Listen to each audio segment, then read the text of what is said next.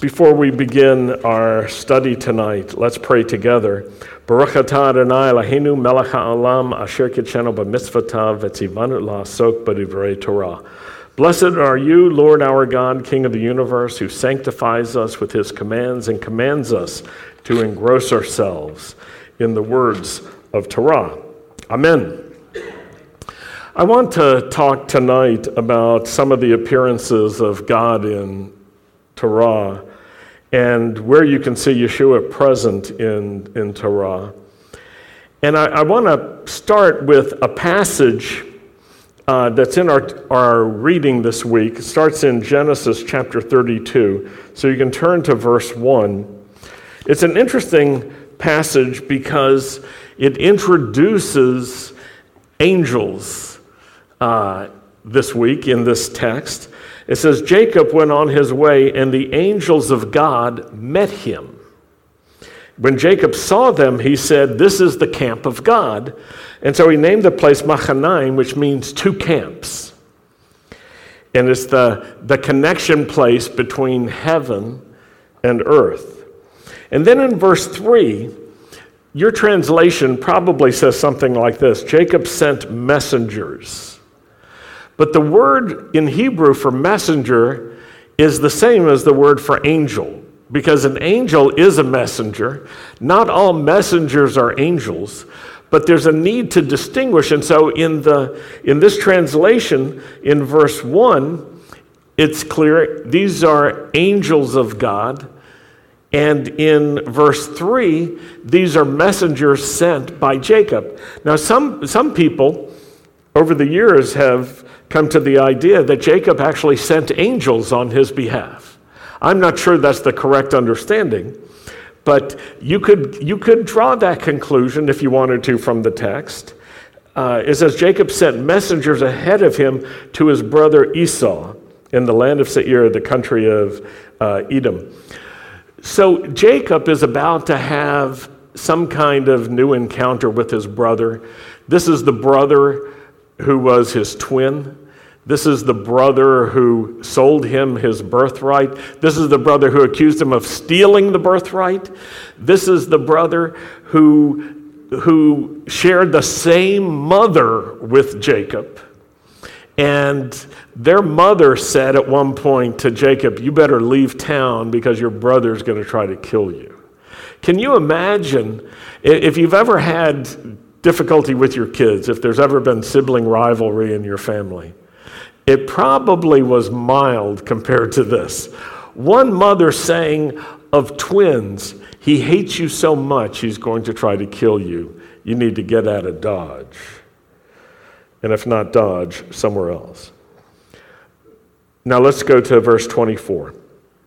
This is a moment when Jacob is anticipating this encounter with Esau, and he doesn't know how it's going to go, so he's prepared for the worst. And one of the things he thinks could happen is that Esau, with his 400 men, could attack them, so he's going to divide up his family into different groups so that someone should be able to get away. But it says Jacob was left all alone that night, and a man wrestled with him till daybreak. Now, this is really a very interesting text because in one chapter we've got angels, and then we've got this mysterious man who's wrestling with Jacob till daybreak. And when the man saw he couldn't overpower him, he touched the socket of Jacob's hip, so that Jacob's hip was wrenched as he wrestled with the man. And then the man said, "Let me go because it's daybreak." But Jacob said, "I won't let you go unless you bless me." And the man asked him, "What's your name?" "Jacob," he answered. Then the man said, "Your name will no longer be Jacob, but Israel, because you have wrestled with God and with people, and you've overcome." And Jacob said, "Please tell me your name." But he answered, "Why are you asking my name?" And then he blessed him there and disappeared. Now look at verse 30. So Jacob called the place Peniel, saying, "It is because," you look at your text, "it is because I wrestled with a man. It was because I wrestled with an angel. It's because I was hallucinating and had the worst dream you could imagine. No. He says, it's because I saw God face to face, and yet my life was spared. Now, there are a number of scriptures that teach us that if you encounter God face to face, you lose your life. His radiant glory and holiness is too great. So the question is, how then can Jacob say this? And I think the key to understanding it is that God cloaked himself in humanity for this, so that Jacob could encounter God and survive. Otherwise, this is the end of Jacob, when in fact, this is just the beginning for Jacob. Now, some people are really perplexed by this. I read a noted rabbi's commentary on this, and he said, you can make the case that it was God who Jacob was wrestling with, or you could make the case that it was an angel. And I thought, isn't that interesting that this noted rabbi didn't say you could make the case it was a man? So even though it was in the form of a man, isn't that an interesting idea? In the form of a man, it could have been an angel. In the form of a man, it could have been the Lord. And these words that I was just referring to are from an Orthodox rabbi who's not Messianic in any way, shape, or form. But he said, according to the text, it could have been the Lord. Maybe it was the Lord. Now that raises a question. Can God appear as a man? Or is this impossible for God? Now, it turns out that if you rule things out before they ever happen, if you decide certain things are impossible, when you read about them, you'll have to explain them away or explain them in a different way. And this is not going to be a comparison, but I want to set the mood with something. I had a friend who was serving in the Navy on a submarine.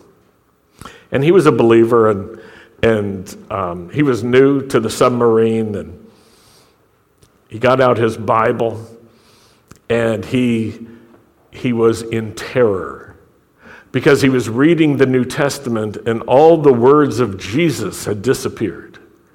And he thought, this must be, like something terrible. Maybe I'm the only one left who's a believer. It turned out that he was reading a red letter edition Bible. And in his sleeping quarters, they had red lights. And so all the words disappeared. He couldn't see what was there on the page because the light wasn't the right kind of light. And I thought, that's so amusing because we can get a perspective. There's got to be an explanation. So his explanation was something spiritual and awful must have happened. I'm the only one left, and even the words of Messiah have disappeared from the Bible. There's no record even of what he had to say. When we have certain ideas already that we're fixed in, it affects what we think is possible, and sometimes that can lead us to rule out certain things. Now, let's just ask this question. If you were a person who believed it's impossible for God to be physically present in the earth, even in the universe, God for you would be invisible. He would be outside of the universe. He could be the creator of the universe, but he couldn't be present in the universe. You would have to read this passage we just read with certain understanding. You'd have to say, okay, it was a man. It couldn't be God, right? Why couldn't it be God? Because God can't do that. How do you know that? Because I already know that God is invisible, that God is outside the universe. if you have that kind of understanding, it's not because of the text. It's not what the text is saying. It's what you think and you're bringing to the text that affects what you could understand. Now, what if you think it's possible that God can appear in the form of a man? Then you could read what we just read, and you could say, that could have been the Lord. Now, what if you think God can't appear as a man, but angels can appear as a man? Then you'd say, it must have been an angel, right? It must have been. Why? Because that's all it could be. It couldn't be God, because God can't do that, but angels can do that, and we know angels were around from the beginning of the chapter, so it must have been an angel. That's the explanation. Now let's do something else. Let's say you're not the kind of person who figured out what God can do and can't do. You're interested in discovering what God can do and what he does. And you think that the Bible's true, and so you want to read it to discover more about God. When you read this passage and you come to the statement that Jacob made, this place will be called Peniel because I saw God face to face. What would that tell you? It was God. It was God. That's his comment. It was God. And he experienced God face to face. Later on in the weekly reading, there's another time when Jacob uses the term face to face. He's talking to Esau, and he says to him, after it's clear Esau's not going to kill him, at least not at this moment, he says, it is so good to see you face to face. It's like seeing God face to face. Now, someone who thought if you saw God face to face, you'd be destroyed couldn't say that. But he was saying, it's really good to see you, brother. It reminds me, I just saw God face to face. That was really good too. So in this passage, there's some ambiguity in the language, but it's meant to produce searching on our part so that we look carefully at everything. Jacob calls the place Peniel, which means the face of God. And it's because I saw God face to face, and yet my life was spared. Verse 31, so the sun rose above him as he passed Peniel, and he was limping because of his hip. Okay, let's draw a conclusion about that limp. Was this just a dream then? Because if you have a dream, you can't be made lame in the dream. Is that correct? So he actually experienced what the scripture says. This one he was wrestling with touched his hip, and his hip came out of socket. And look what it says, verse 32, therefore to this day, the children of Israel do not eat the tendon attached to the socket of the hip, because the socket of Jacob's hip was touched near the tendon. So this was not a vision. This was not a dream. It was a physical encounter. It was a real experience. And this name that Jacob is given is the name Israel, which means the one who wrestles with God. Not the one who wrestles with men, though he did wrestle with men, but the one who wrestles with God. Now let's go to another passage in this week's reading, Genesis 35, verse 9. It says, after Yaakov returned from Padan Aram, God appeared to him again and blessed him. God said to him, your name is Yaakov, but you will be called Yaakov no longer. Your name will be Israel. And then he named him Israel. And God said to him, I am El Shaddai. Be fruitful and multiply. A nation, indeed a group of nations, or a congregation or community of nations, will come from you. Kings will be descended from you. Moreover, the land which I gave to Abraham and Yitzchak, to Abraham and Isaac, I will give to you. And I will give the land to your descendants after you. Verse 13, I want you to take special note of this. Then God went up from him there where he had spoken with him. God went up. And the Hebrew makes it really clear. It means he went up. He ascended. He went vertically somewhere out of sight. Yaakov set a standing stone in the place where he had spoken with him, a stone pillar, and then Jacob poured out a drink offering on it and poured oil on it, and Yaakov called the place where God spoke with him Beit El, the house of God. So God appeared, and this is not a dream, this was a physical appearance. It uses very descriptive language to say, the Lord made himself visible again. He could be seen again. God appeared, and then God went up from him there. Now, I was thinking about that statement, God went up. And it caught my attention because in Genesis chapter 17, verse 22, the same thing happened to Abraham earlier. When the Lord had finished speaking with Abraham, God went up from him. He went up. It's the same phrasing, exactly the same phrasing. So God, who is there with Abraham, went up. And so that got me thinking. That language is familiar. Let's go to Luke chapter 24, verse 51. While he was blessing them, Yeshua left them and was taken up into heaven. And so Yeshua goes up from them again. And then there's another account with more details. It's by the same author, Luke, Acts chapter 1, starting in verse 8.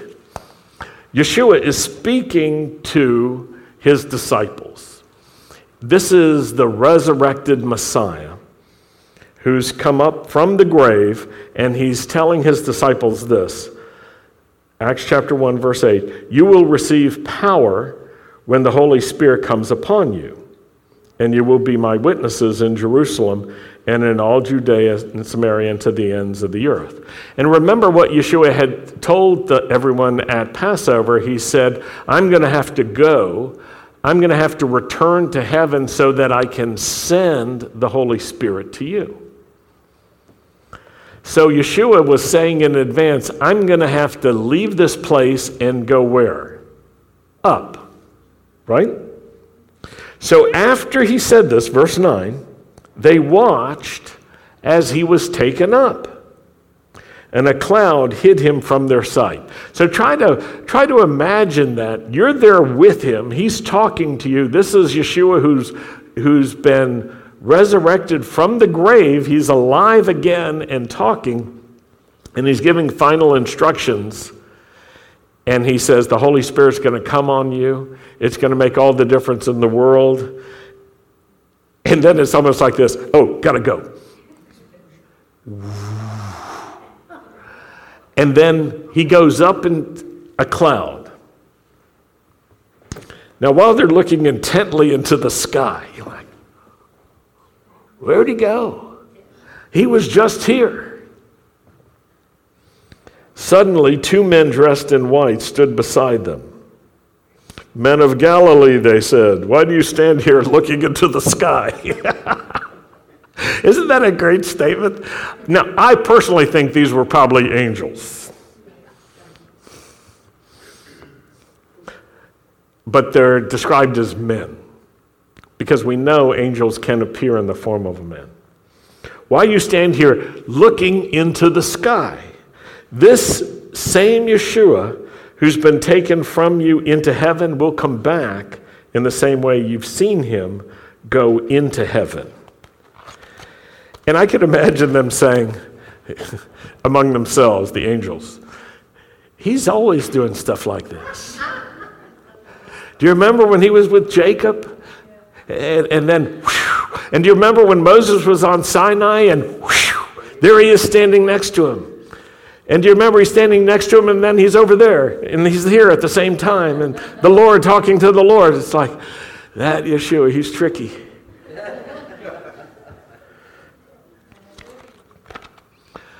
So you see something here.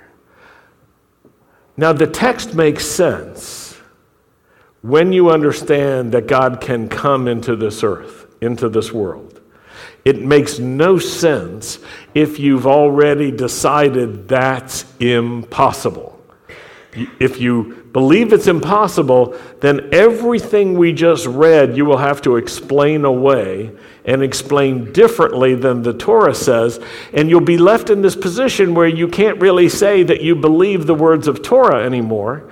You can't say that you believe the scriptures. You can't even say you believe Moses, who wrote Torah, because you'll be saying, well, I know what it says, but it couldn't mean that. Well, why couldn't it mean that? Because if it means that, if it means the one thing, it could mean the other. I've told you this before, but it was such a funny experience I had. I had lunch with an Orthodox rabbi who was introduced to me by a mutual friend.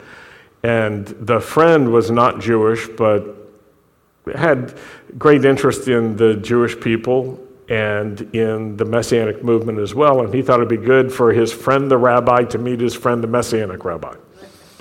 And so we're together, and his friend the rabbi says, I can understand why he's a Gentile, what does he know? Why he believes in Jesus. But you're a Jew, how could you believe this? And I said to him, it's even worse than you think. Because I believe he's not only Mashiach, he's Adonai. And I saw, it is worse than I thought at that moment.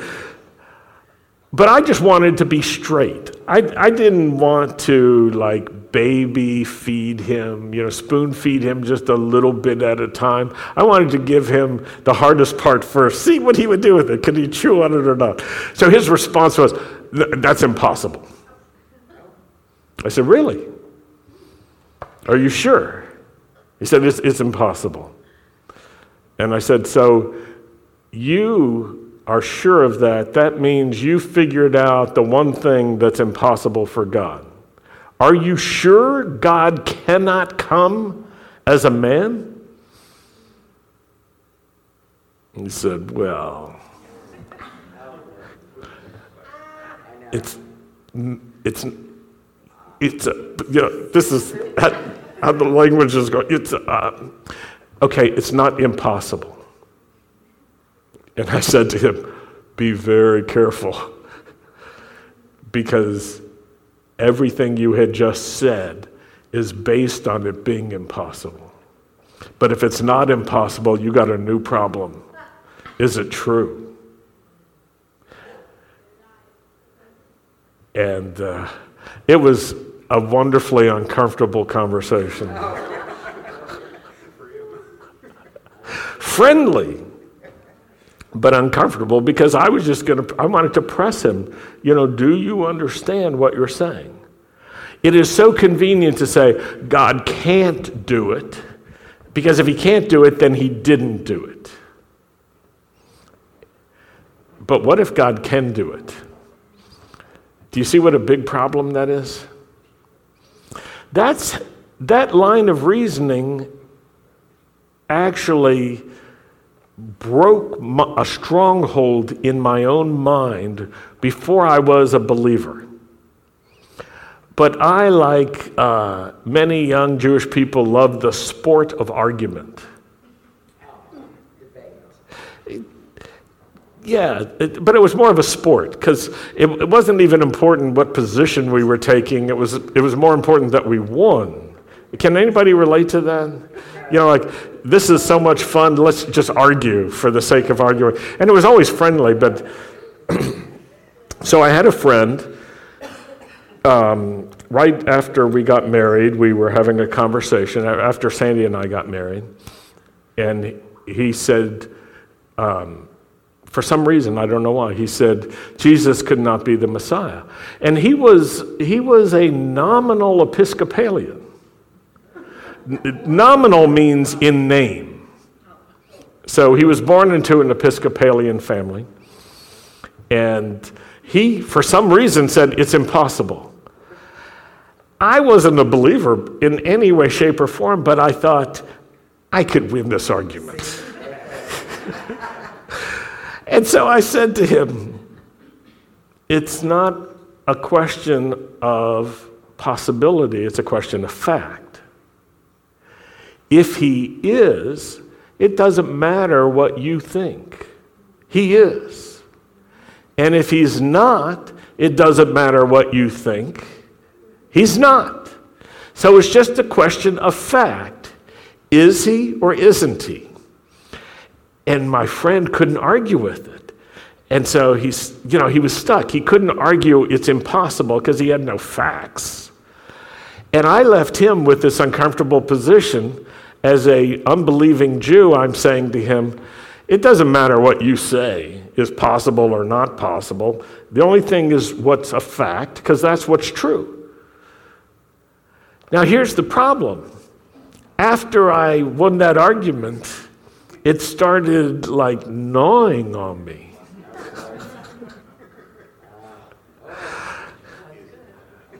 Is it a fact? Yes or no? And I'll never forget one of the elderly Jewish guys who came to the Lord in Budapest. He was an architect and a highly respected architect. And one day at a meeting of the Holocaust survivors group that we had there, I can't really explain this other than by telling you what happened, whether you think it's strange or not. But Kati Shua, who is the leader of this small group of Holocaust survivors, everybody in the group was a Jewish Holocaust survivor except her. She was a young gypsy woman. And she really wanted people to come to the Lord, but nothing had happened over the first 3 years of the group. And one day she prayed during the group, and she used this Jewish way of speaking to God. She called him Urakevelo, which means eternal one or almighty and eternal God. And only Jews use that in Hungarian. And so she just said, like, Urakevelo, come, please. And without anything else, the Holy Spirit fell on all these different Holocaust survivors, including this one guy, the architect, who just knew that the Lord was the Lord. He just knew Yeshua was the Lord after that. Everything changed for him. And all these Holocaust survivors came to the Lord. And this fellow had a strong and wonderful personality, and he was telling all of his Jewish friends about Yeshua. And one of them said, that can't be. And his answer in Hungarian was, it's a fact. And he basically said, it doesn't matter what you believe or what you don't believe. It's a fact. And he led a number of people to the Lord on the same basis. It doesn't matter what you thought. And so it really goes to the heart of something. If you've already figured out how to put God in a box and what he can and cannot do, you don't need the scriptures because you figured everything out about Almighty God, the creator of heaven and earth. Good for you. But the chances are, if that's what you did, that you didn't get it right. Because if you can put God in a box, you have to ask, how did I get God in a box?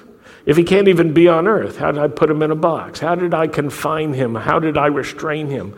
And it's worth checking your own pride and self-confidence and re-examining this and doing at least one thing, and that is reading the scriptures to see what they say. To find out what they say. And if they say something that's different from your point of view, I would encourage you to consider changing your point of view. Because the scriptures are breathed by God. The scriptures are filled with wisdom and truth. And the scriptures have more wisdom than you and I together have. The scriptures can make us wise about salvation in Messiah. It's a fact. It's a fact. And once you understand some of that, you can have the joyful chutzpah of being able to communicate the good news to all kinds of people who otherwise can't get it because they've already put God in a box. And the God who you don't believe in is the one they don't believe in either. So if you can just both agree, none of us is going to believe in that God that fits in your little box. We're going to believe in another God, or at least examine that. It can open doors and cause great things to happen. Well, I want to close with that thought that you might ask this question: can God use you to share scriptures with other people so that they might discover things about God that they don't know? Can God use you to tell the good news of Yeshua? Can God use you to show how God appeared to Abraham, to Isaac, to Jacob, to Moses, and so forth, so that the claim of the apostles that God came again down to earth and made himself visible, that this claim will be built on the foundation of the Torah and not on someone's opinion or imagination or religious training. But let it be that God can use you. And if you get that holy chutzpah and that joyful light chutzpah, you know what? He'll give you opportunities to speak to people. And some of them will end up being like me. And they'll say, maybe it's a fact. And look at me now. I won that argument, and now I'm a believer. Let's pray. Lord, thank you, Lord, for your mercy.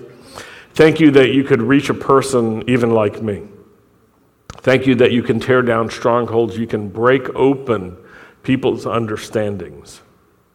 And I pray that as you opened up Jacob's understanding about who you were and who you are, and as you opened up Abraham and Isaac and the sons of Israel's understanding, you would do the same, not only for us, but for those in our families and those we care about, and that you would use us in a mighty way to bring good news about Messiah to our people. We pray this in Yeshua's name. Amen. We're going to close with Aaron's blessing. And would you please rise? If you are by yourself, I would encourage you just to shuffle over a little bit so that you're not alone.